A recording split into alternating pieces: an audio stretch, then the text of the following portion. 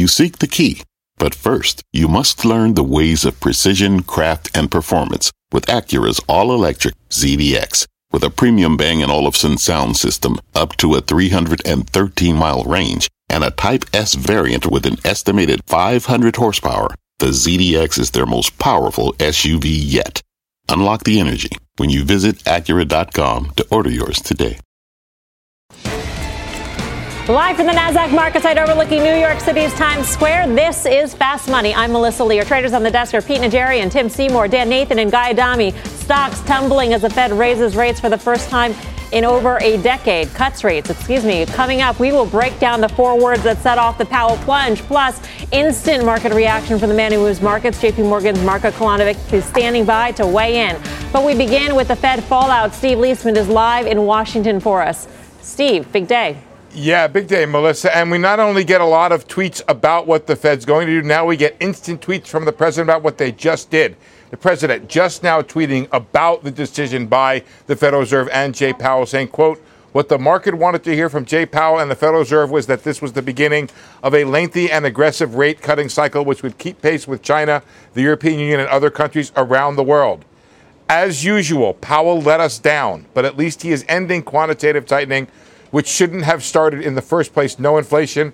We are winning anyway, but I'm certainly not getting much help from the Federal Reserve. That's the President of the United States. The Federal Reserve cutting rates for the first time since 2008 today, bringing the rate that it controls for overnight lending among banks down by 1/4 percentage point, the new range between 2 and 2.25%.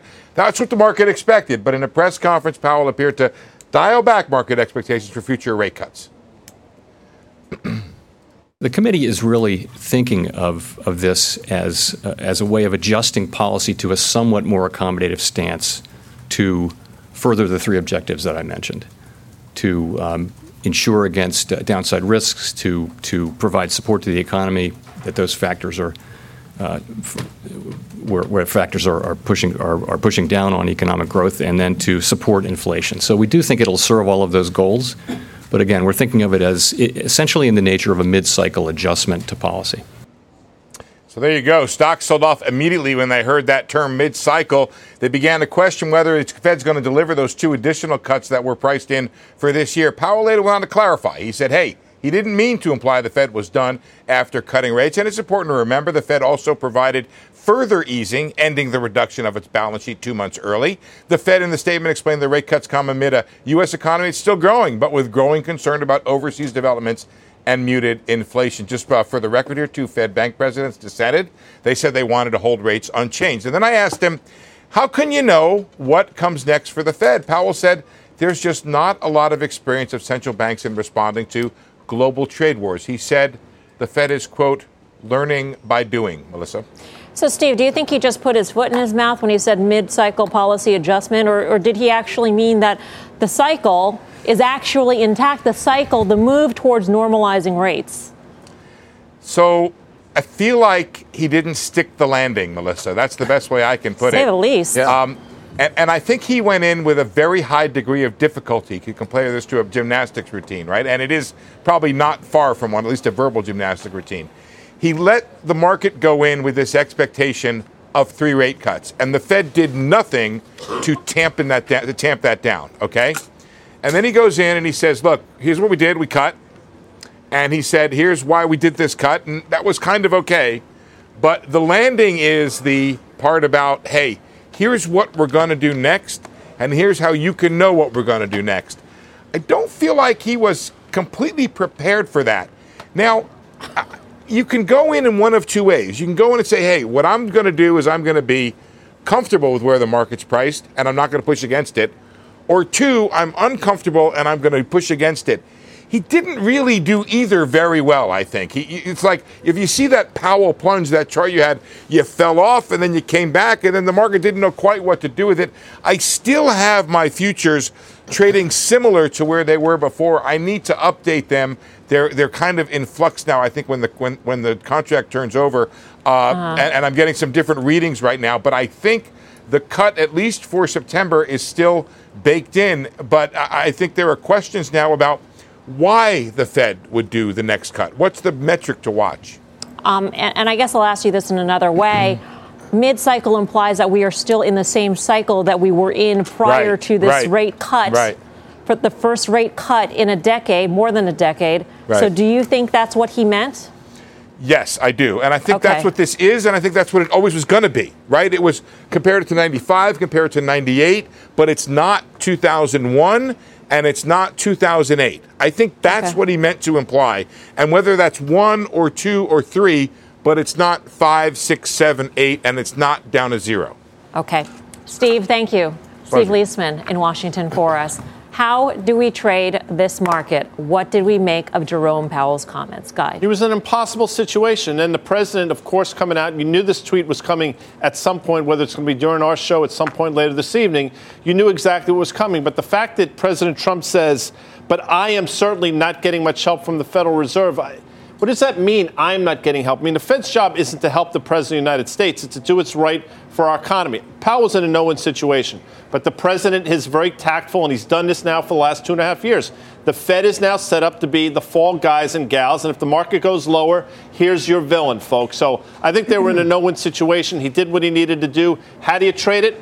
I don't know. I mean, if you look, and, we can talk about this, but the last couple really big names, Amazon reported right at the all-time highs, has sold off. Facebook, the same thing. We'll see what happens with Apple, but it seems to be setting up for the same thing with Facebook and Amazon. So I don't know. Maybe the market has finally gotten too far ahead of itself. So maybe we're in for that 5% pullback that Tony Dwyer's been talking about. Are things really different from what we thought Powell would say? 25 basis points and ending the balance sheet runoff earlier by 2 months, and then just sort of, we don't know what's next. No, look, we're going to grade the Fed president later on in the show. That's going to be a lot of fun. Guy is critical of the president's statements. I am as well. I have to say, though, I think he's right. I think the market was expecting a much more aggressive Fed, and now the market is only going on what the Fed had guided them to. I think we got to a place where the Fed's pivot for most of 2019 was really about we are no longer in tightening mode. How we got to, we are actually going to be cutting possibly 20, more likely 50, but 3 or 4 cuts in 2019 is something that I think is firmly on the Fed's shoulders. So back to the market here. If you think about what's really moving, the dollar is no longer under control of the Fed, and maybe it's not supposed to be once again. But central bank differentials are clearly a catalyst and a driver for dollar and dollar movement. If you look at emerging markets, which traded all the way through the 200-day, who are the places and what are the asset classes that are most at risk for a higher dollar and the impact? It's going to be emerging markets, it's going to be commodities, it's going to be materials, it's going to be anything that's dollar sensitive. And we were showing yields, we were showing the dollar, and these are asset classes that moved in a very unexpected way considering what had happened today. Opposite of what you would have expected. I'll just make one point. What Powell has done in this pivot over the last 7 months or so really smacks of doing whatever it takes to keep this reflation or whatever this, economy that we've had now that's been recovering for 10 years in place. And juxtapose that to 7 years ago where ECB President Mario Draghi coined that phrase, I'll do whatever it takes to save the euro, to save the euro banking zone or whatever. Just look at, we talk about this 7 years on from when Draghi said to do whatever it takes. You know where the Euro Bank stock index is? The exact same place it was in July of 2012. So when you think about this, that we are doing this in a recovery, we are starting a rate cutting cycle. And Steve Leisman just said, but it's not a cycle. It's not a cycle, and that was a disappointment. But I understand. But who knows? And that's the point about why we had so much volatility. No one knows. And for him to say, Powell, it's not 01 or 08. Who the heck knows? I mean, just who knows? So to me, I just think it's a total failure. He got pushed around by the markets in Q4 of 2018, and he's gotten pushed around by the president. So do you feel he stumbled today then? Oh, my God, it was a disaster. He absolutely stumbled. And I think this is the second time we've seen this out of Powell, At actually. least. Right. But for sure, too. And I think the first time, he then clarified later on. He was going off script, and then he went back to script, and that actually sort of helped When he went back to script, he actually had a physical piece of paper. He actually had a physical piece of paper. And he was better off for that. Right. And so it's interesting to watch what occurred today, because we watched this market all of a sudden tumble. I mean, we were down over 420 some odd points at one point on the lower end, came all the way back, and then all of a sudden here we are down 300 points. The interesting thing in terms of the derivatives market, I don't know what was sensed out, but just a week ago, we had those VIX calls that were being bought. 200,000 August 20 calls were bought with the VIX trading around 12.5. That was just a week ago. So the derivatives market, once again, is sort of telling us something that they really have been in front of what's going on and some of the reactions. And I think, Mel, it's really interesting to see how strong and how impressive that was, that somebody out there had figured out that we're going to see a pretty nice spike in volatility, 30+% in a week. And that's about how long ago it was. 1250 up towards 16, a little bit above today. That's something that's really interesting to me because these derivative markets have been absolutely dead on for the month of July. So given the action that you've seen in the past couple of weeks, how are you feeling today? Are you feeling more bullish than you were 24 hours ago? I don't know. More bearish? Yeah, I wouldn't say more bullish, but I would say this. The one thing that we've seen time and time again, it's always been very short term. And I've been saying that for the entire year of 2019. Everything we're seeing a week out, 2 weeks out, a couple of months out, maybe. We're starting to see people start to feel out these markets and go a little bit further out, Mel. So what that really tells me is people are starting to get a little bit of confidence about the markets. 300 points today, let's be honest, from where we just ran up to in July to where we are now. Yes, to your point. Come on. Exactly right. Because of that, this is a little bit of a blip right now. Right. We'll have to see how this digests through the market over the next couple of days. For more analysis on the Fed decision and today's market moves, let's bring in the man who moves markets, Marco Kolanovic, Global Head of Macro Quantitative and Derivative Strategy at JP Morgan. Marco, it's great to have you back here at the NASDAQ market site. What'd you make of everything that went on today? Well, we got a 25 bips cut and we got the end of the QT. So I think net it's a positive.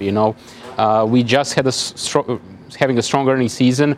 So I think market a little bit overreacted. Obviously, we had a Powell press conference before 2:30. Actually, market was doing pretty fine. So market was fine actually with the decision, with the statement. So I think market overreacted, and obviously we had this a bit of unfortunate communication. So I do think market will adjust it and recover. So question is, does it take immediately 1 day or a few days? We'll see. But I would say look. Mid-cycle, this definition of mid-cycle, we tend to believe also that we are in mid-cycle. So would you rather take a mid-cycle and 25 bips cut, or we say end of the cycle and 50 bips cut, or, I would rather take a mid-cycle and cut and decent earnings, retail activity, jobs. So I would rather take that than sort of economy falling off the cliff and then aggressive hiking, from equity side. So with the statement and in the news conference, this lays the foundation for the market to do what? So I think market will consolidate a little bit, but we do think market will go higher, and our price target is 3,200 for the 12-month out. Central banks globally are cutting. Economic activity, we have problems manufacturing, obviously, but the other side services are actually doing quite fine. So we do think that sort of we will go through the soft patch, market will recover, and with the lower rates and more monetary easing globally, it can actually grow into the higher multiples. So we are actually optimistic. Marco, the Fed's the lead, clearly, but sort of buried within that is the fact that U.S. and China talks seem to have broken down. Whatever you want to use, not going to talk again until September. Where does that come into the calculus? At some point, it seems like we're just getting strung out. Yeah, it's hurting global trade. It's hurting manufacturing. It's hurting cyclicals. And we are seeing that. If you look at the sort of market, market reached all-time highs recently, but it's a very bifurcated. There are two markets. There's sort of defensives, high-quality growth stocks on one side, and on the other side, you have a sort of higher beta stocks, value stocks, and cyclicals. So this value segment really is almost pricing as if we are heading into recession for sure. And this other low volatility defensive segment and growth segment is actually pricing is a bit of a rich. So we do think so. So basically, that's a reason. That's a consequence of a trade war. And we think that it's very stretched. It's almost like a rubber. The spread between value and low volatility is at extreme points. So we do think that with some stabilization of economy, with the more accommodative central banks, hopefully some progress on a trade. And of course that's the biggest risk. That's still a bigger overhang. But we think actually that convergence can happen. We saw it a little bit with the semiconductors and some other segments. Obviously now today is a bit of a setback, but we think that process will continue, and maybe stuff that is very expensive will not go as much up. But there's segments of the markets which are almost priced for recession. So we think that can recover. With this bifurcation of the market, though, Marco, I'm wondering if you're concerned at all about positioning and this notion of the crowded trades and whether or not that will exacerbate what could come eventually. So we think there are definitely crowded trades, and both on the long side and on the short side. So specifically on the long side, we think these bond proxies, the very high quality, low volatility stocks, we think they're very, very crowded. On the other side, the other crowd is shorting value. So we think value is very crowded short, and it doesn't need at this point much to converge. And if you remember yesterday and the day before yesterday, we saw very big move in energy. So look, for instance, oil and gas names, gas was sort of flattish yesterday. Some of these names were up 15, 20%. So you clearly had the short squeeze. Again, some of these segments are shorted between 10 and 30% of their capitalization.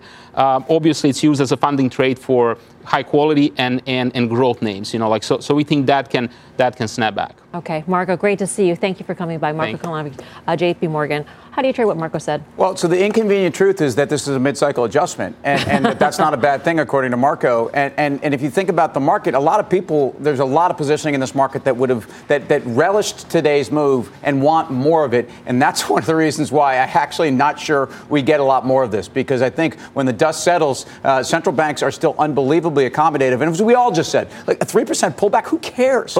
I mean, we're up 20%. Wait, how are you sure we don't get a lot more of it if we do a rate cut, the first one in 10 years, and the dollar rallies to a 2-year high, and we know that we need a lower dollar, right, for things to keep going? How is everyone so certain that it's one and done at 25 bips? And I believe that's the question we're all going to have to ponder with for a while, because to me, if they change course and they start to raise at some point because the data gets better, is that good for risk assets? All right. Well, we've been talking a lot about how Powell performed and how he did today. We're actually going to grade. No, we're not. Chairman Powell. We have to. Yes. Have to. Does he know that? Is he watching? I hope he usually watches, as I understand. Well, Pete Najarian, why don't you kick it off? Your grade for Powell. I'm throwing up a B-. Wow. Here's what I think. So I think the actual cut was an A, but I think the communication factor was at least a C-. So that sort of balances it out. I put him in a B-. I think he's in an impossible situation. I think you mentioned that. And because of that, he did the right thing. His communication skills sometimes are lacking, and I think that's what people had a had time with today. Guy, why don't you give us your grade? I'm going to go to me because Tim is still writing. I give him a gentleman's C, Mel. A gentleman's C. For all the reasons that Pete said, impossible situation, and he's in this job now, how long? What's about 16, 17 months? And he still hasn't figured out how to talk to the media and to talk to the market. That should give him an F, but you know what? For the effort, I'll give him a C.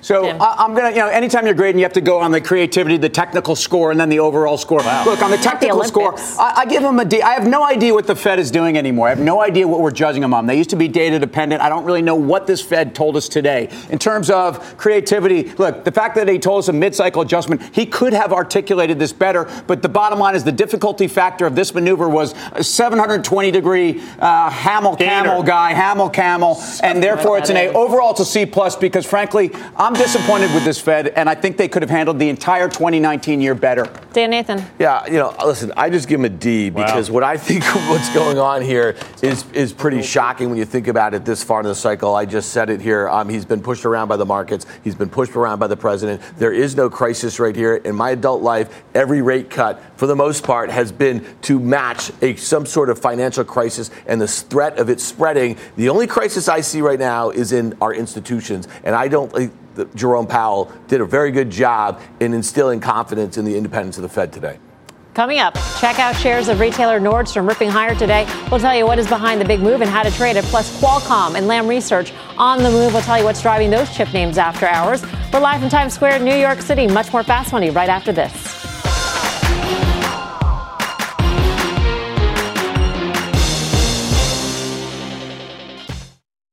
The market doesn't joke around, so why would you? Get serious. Choose Tasty Trade. Tasty Trade gives you the tools you need to make smarter moves. Dig into data with advanced charting, track profit accurately with order chain trackers, see risk clearly with curve analysis, and trade with low-capped commissions, stocks, options, futures, and more. All on one platform. No wonder serious traders choose Tasty Trade. Join the club, genius. Tasty Trading is a registered broker-dealer and member of FINRA and SIPC. Welcome back to Fast Money. We've got breaking news in the IPO market. Let's get to Leslie Picker with the details. Hey, Leslie.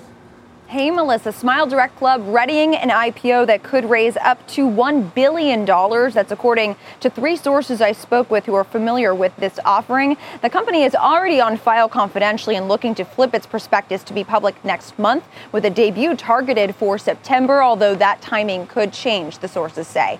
Smile Direct Club manufactures and sells at-home teeth straightening kits. Even though the company was founded just 5 years ago, a source tells me they're on track for $1 billion in revenue in 2019. I'm also told the company is working with JP Morgan, Citigroup, Bank of America, Credit Suisse, and Jefferies to manage this offering. CNBC requested a comment from Smile Direct Club. A representative wrote back, quote, "The company, as a matter of policy, does not comment on market rumors. However, we are always exploring financing alternatives to take advantage of favorable market conditions." I wasn't able to learn their intended valuation target, but the company raised at a $3.2 billion valuation back in October, and I'm told the valuation will likely be significantly higher than those levels. Melissa. Leslie, thank you. Leslie Picker. And of course, you think about competitor Align Technologies, and remember that recently they had worse than expected second half guidance. They cited competition from competitors here and also a downtick in business in China. Right. And I think going into that side of things, I don't know if this is the time you'd want to actually put an IPO out there, quite frankly. Unless they're the competitors gaining share from Align Unless they're gaining share. And that part, I think, is going to be very difficult to figure out because there are multiple different players now in this area. I used Invisalign. And so I actually know. I was going to say something about you.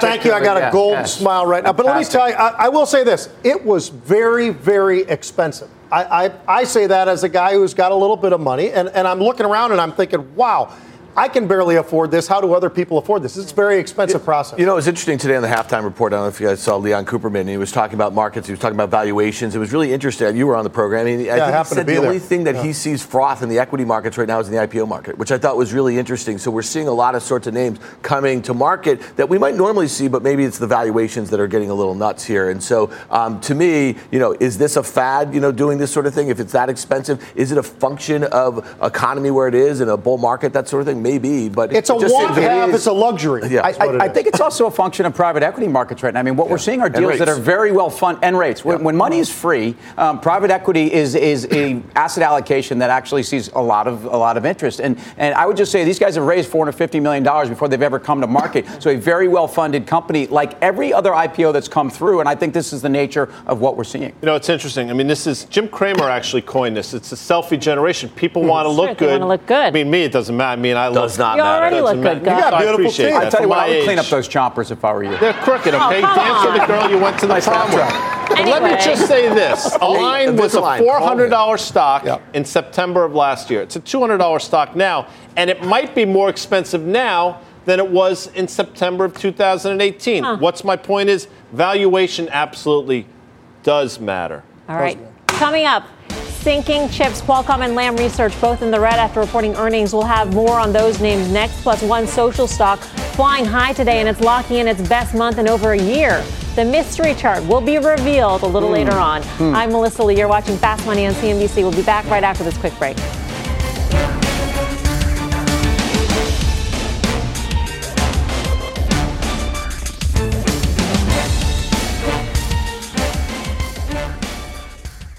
This episode is brought to you by AARP.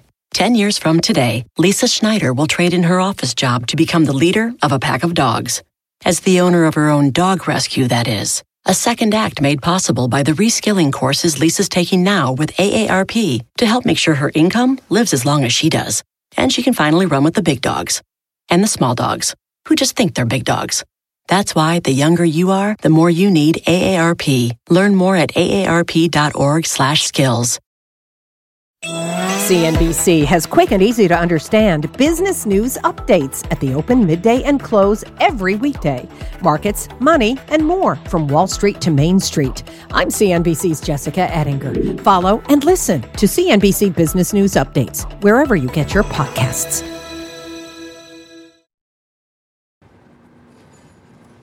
Welcome back to Fast Money. Shares of chip makers Qualcomm and Lam Research moving lower in the after hours following the reports after the bell. Let's get to John Fort with the latest from those companies. John. Yeah, Melissa, Lam Research is basically in line on the top and beat on the bottom. Qualcomm missed on the top and beat on the bottom. Investors weren't thrilled with the guidance from either one. Qualcomm's the bigger fish, so let's start there. Two things are hurting them. Fresh love for Huawei in China and a slowdown ahead of 5G. Here's the CEO on the call.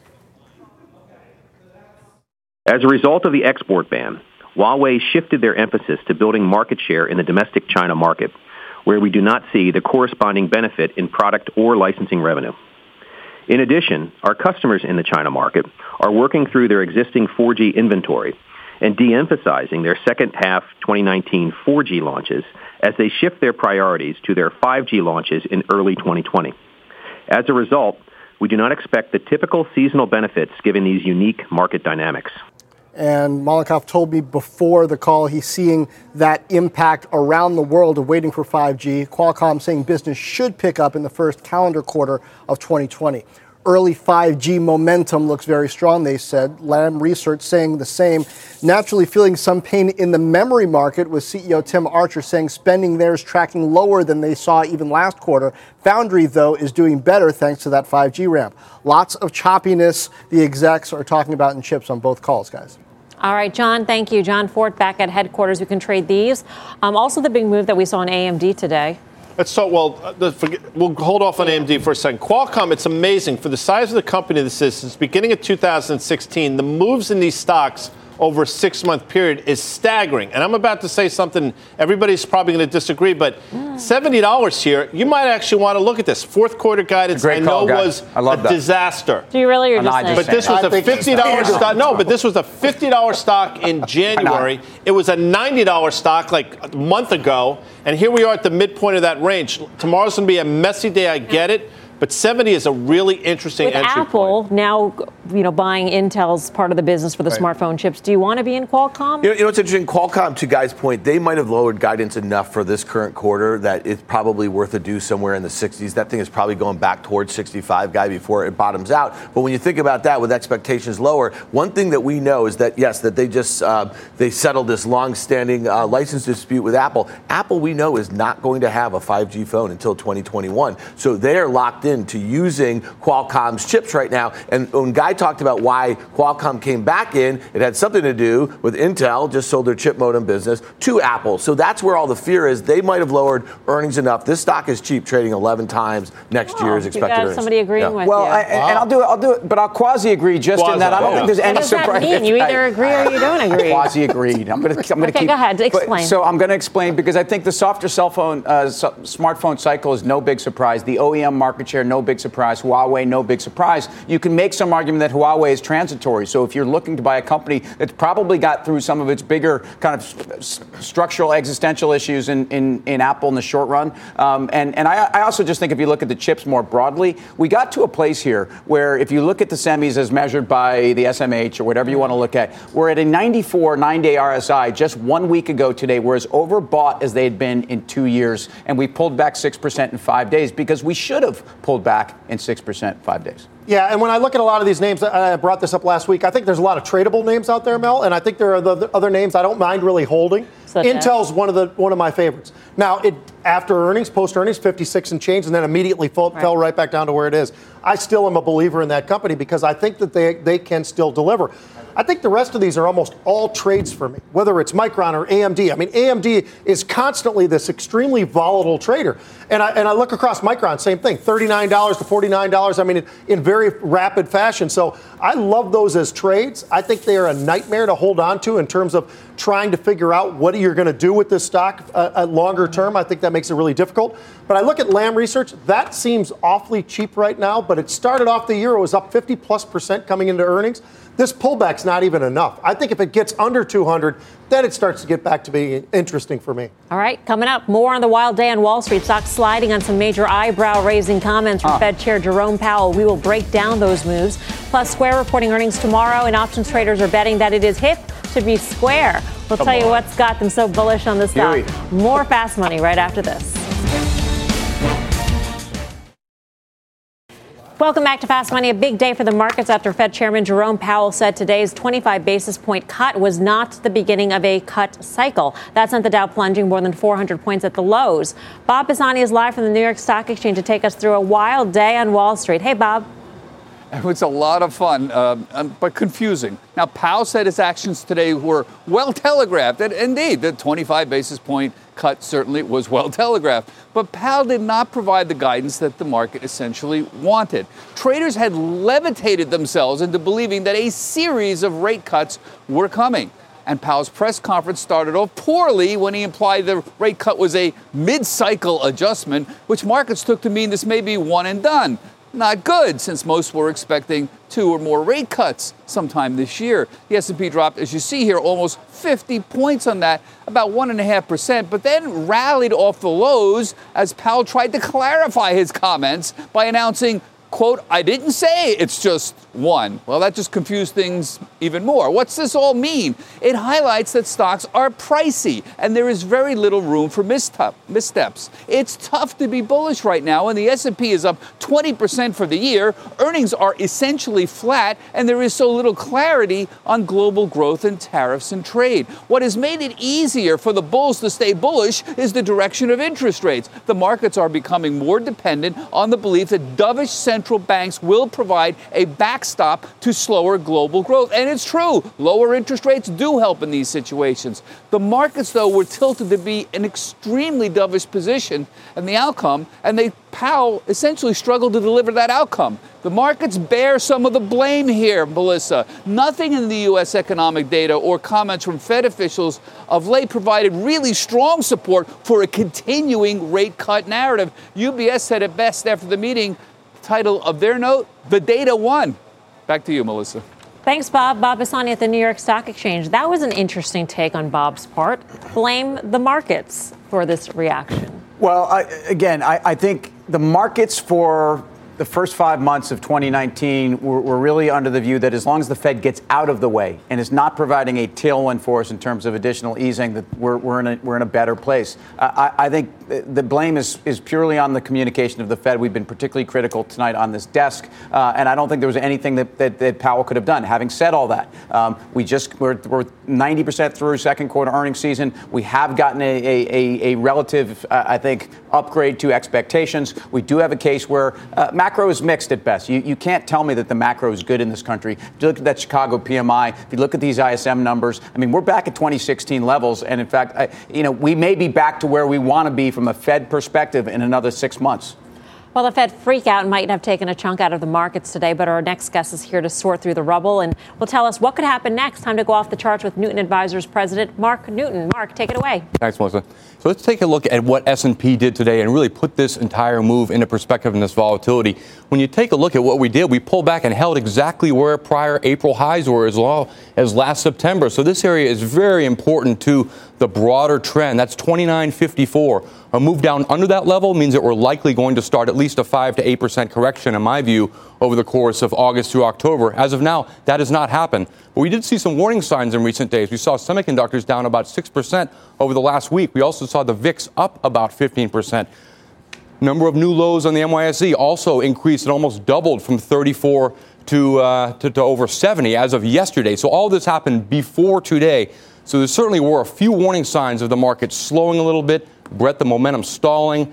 That in general today was a surprise for a lot of people, and momentum gradually is going to start to turn down, which I think is going to bring about a pullback in the market finally, which a lot of people have been waiting for some time. The dollar, let's take a look at the dollar. We moved really to the highest level we've seen in almost 2 years. So a big spike in the dollar today, and that's coinciding with a lot of weakness in commodities along with emerging markets. That is really something to put into perspective, this huge move in the dollar. Most European markets, obviously, we're seeing those currencies start to sell off a little bit more rapidly. And you think that a dovish tilt by the Fed would maybe cause the dollar to stall. And we've actually seen exactly the opposite. Emerging markets, these actually bore the brunt of what happened today directly because of the dollar. You see EEM breaking down under the key level of prior lows. So that's a negative. We're seeing emerging markets underperform, down about 1.2% for today. The S&P was down about 1%. My thinking is a dollar spike should lead EM to underperform further. I'm thinking we pull back right down to 40, 50, or 40, and that's really something to watch. Dollar moving higher, emerging markets and commodities underperforming, and the start in general of momentum getting a little bit more negative on S&P after a big move and then a stall out. Mark, I feel like the dollar is sort of the linchpin in terms of, how other places in the markets move. So in terms of how high the dollar could go, what are you seeing? Where's the next resistance point? I'm thinking that we're actually very close to a level of resistance. I'm starting to get counter-trend signals of exhaustion based on DeMark. We're getting pretty overdone very quickly. So I'm not certain that we go over to 99 and over 100. I'm thinking in the next few weeks, actually, the dollar is going to start to stall out and start to backtrack. And so any sort of pullback would then really coincide maybe with the EM space starting to stabilize. For now, it looks early going into August, so I still think we're going to see a little bit more in the next couple weeks, and we're going to have to wait and see. For now, it's a little bit premature to bet against. Can you tell from the charts at all whether that pullback in the dollar will actually be a pullback or will just be a stall to the upward trend? Yeah, that's a great point. I mean, until we see it, you really need to see movement down under this prior year's lows. And, the broader trend in the dollar has really been very, very range bound in the last year. So we haven't really seen that kind of evidence that we're going to see, the big pullback in the dollar. For now, it's been a lot stronger than people have anticipated in recent weeks. All right, Mark, great to see you. Thank you. Thank you. Mark Newton of Newton Advisors.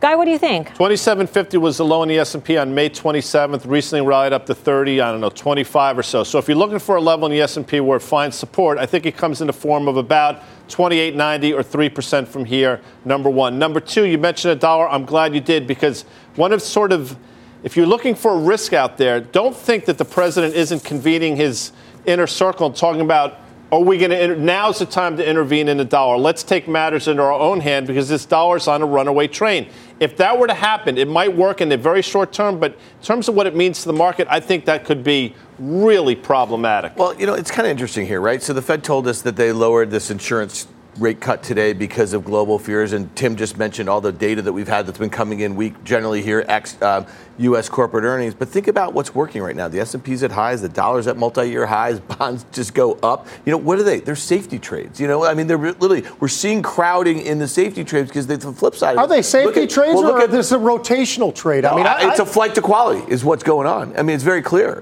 So to me, which is okay to be looking for quality. I think you brought it up earlier. But then they become very crowded. Well, maybe so, but I don't know that we're crowded yet. But I would say this. Lee Cooperman, you brought him up already, so I'll bring him up again. Sure. So he talked today, and he basically laid out to all of us. He said, hey, look, he goes, we are not in a bear market. I like what we're seeing, blah, blah, blah, blah. But when asked the question, have you added anything? He said no.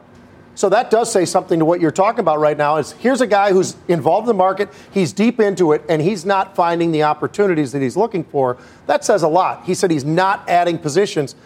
I took away from that saying, hey, you know what? I got to start getting a few more put protections out there and continue to trade, but less longs in terms of stocks themselves. All right, coming up, Twitter taking off today and up 20% on the month, but is now the time to chase the rally. We'll discuss. And while Twitter flies high, it is Square's big day tomorrow. The company reports results after the bell, and options traders are betting the stock will check all the boxes. We'll break down the action much more fast right after this.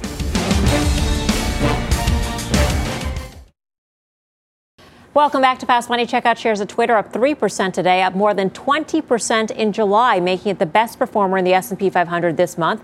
So will the social butterfly fly even higher? Tim. Well, if you look at revenue trends, we've got a couple quarters now of FX neutral, north of 20% growth for a company that people said was not growing. Now, if you want to look at this on a multiple relative to a Facebook and other social media, it looks really expensive and tough to justify. But relative to itself, relative to where we were on DAU growth and revenue growth, I like Twitter. And you have to like the trends going into the election season, World Cup, all kinds of other things, Olympics, I don't know.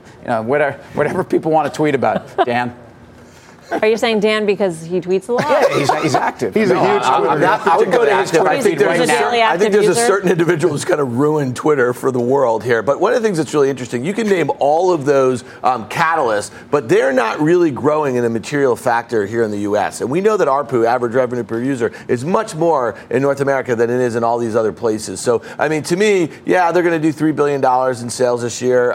They've been profitable for 6-7 quarters, something like that. Mm-hmm. Stock's breaking out. I think it looks fine. I just don't think that they're ever going to get the scale that they need to be talked about in the same vein as a Facebook. I don't know that they'll get the scale, but they are showing some growth, to Tim's point, and I actually like what they're doing, and they're actually showing a little more monetization because of that. So on top of all that, Dan, the other thing that's interesting is the call buying that we saw in there today. Really short term, Mel. Really, they expire Friday, but they're buying the 44 strike calls for like 30 cents today. So I love seeing stuff like that. I love the risk reward, and it looks like Twitter wants to break out even higher. We see more and more of these trends where these stocks are trying to break out. They use the options. They were using them today. All right, speaking of call buying, the other Jack Dorsey stock, Square, is also killing it this summer, up more than 30% since the beginning of June. And as that company gears up to report earnings tomorrow, options traders are expecting the payment stock to pay off. So, Dan, why don't you head over to the Plaza, break it down. Yeah, so let's talk about this one. So Square reports tomorrow after the close. The options market is implying about a 7% move in either direction. And that's basically in line with the move over the last 4 quarters and since its 2015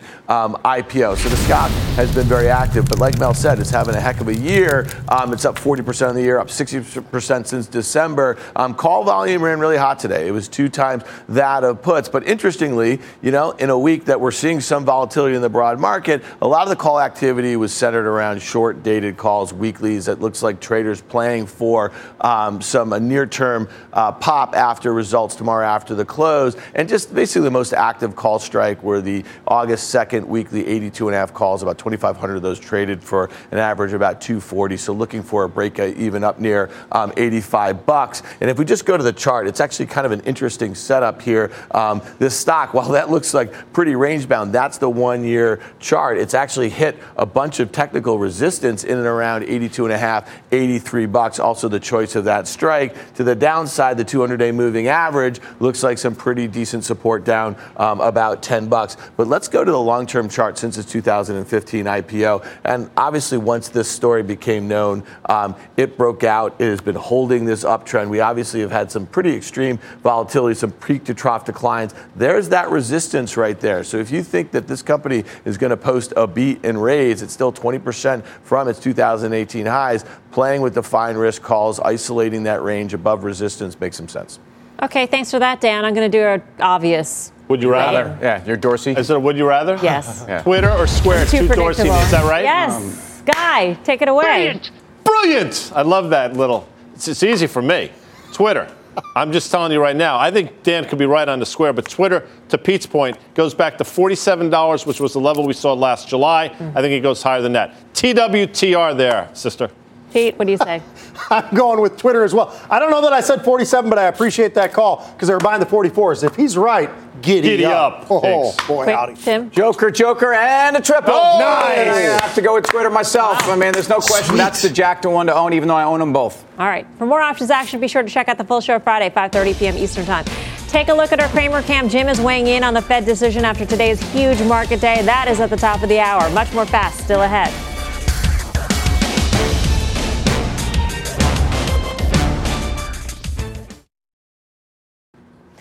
Welcome back to Fast Money. Check out shares of Nordstrom topping the tape today, jumping nearly 8% on reports the Nordstrom family is planning to increase its stake in the retailer. This comes a year after the company abandoned plans to take Nordstrom private. If you're a loyal viewer of the show, which I'm sure you are, you might recall this bold call Guy made on the desk earlier this week. JW Nordstrom report the first week of August. Big short interest. I think squeeze it into that. Brilliant. Guy, what do you do? It's brilliant. When they play, I think brilliant. If you do say so. Brilliant. Well, thank you. They just played it. Why not? It's almost as if the Nordstrom family was, what's today, Thursday? Was watching on Monday. Today's Wednesday, right? They might have been. Stock's up 8% today. I'll mention the short interest again because if now you're short this stock in this environment, in the earnings, you're saying, OMG. I know what the cool kids say. That's what they say. I think it goes higher from here, even still there, Mel. Really? Yeah, really. We've heard this before, just a couple of years ago. By the way, speaking of Nordstrom's, you should probably go out and get a new shirt. Listen, wise guys. Okay.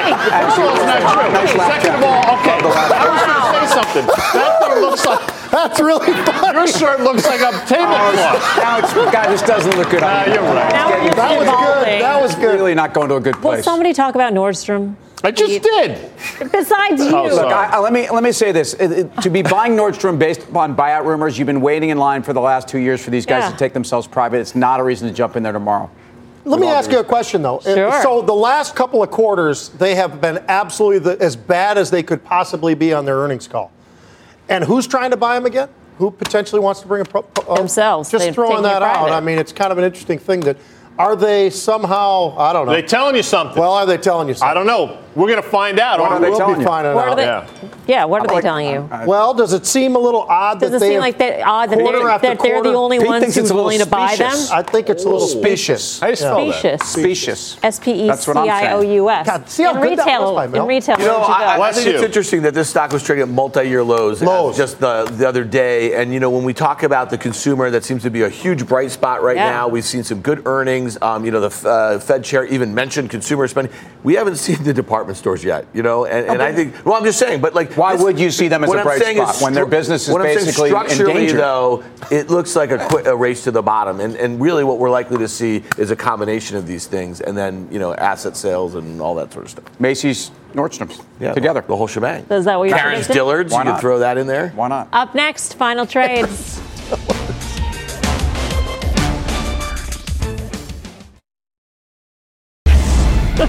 Final trade time, Pete. I got to tell you, the Humana earnings were absolutely outstanding. This thing's going higher. Giddy up.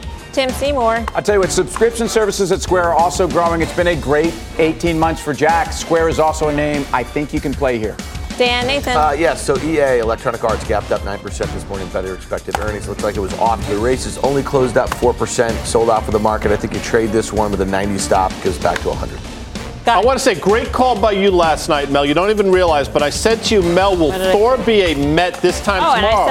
And you said, sure he will. Of good. I mean, it's amazing. Your baseball acumen is only surpassed by. It's really incredible. It really is. I mean, you never cease to amaze me. Inside baseball on Fast Money. You get you know what does? Final trade. The Twitter that Pete Saw calls in. That does it for us. See you back here tomorrow at 5 for more Fast Mad Money. Jim Cramer starts right now.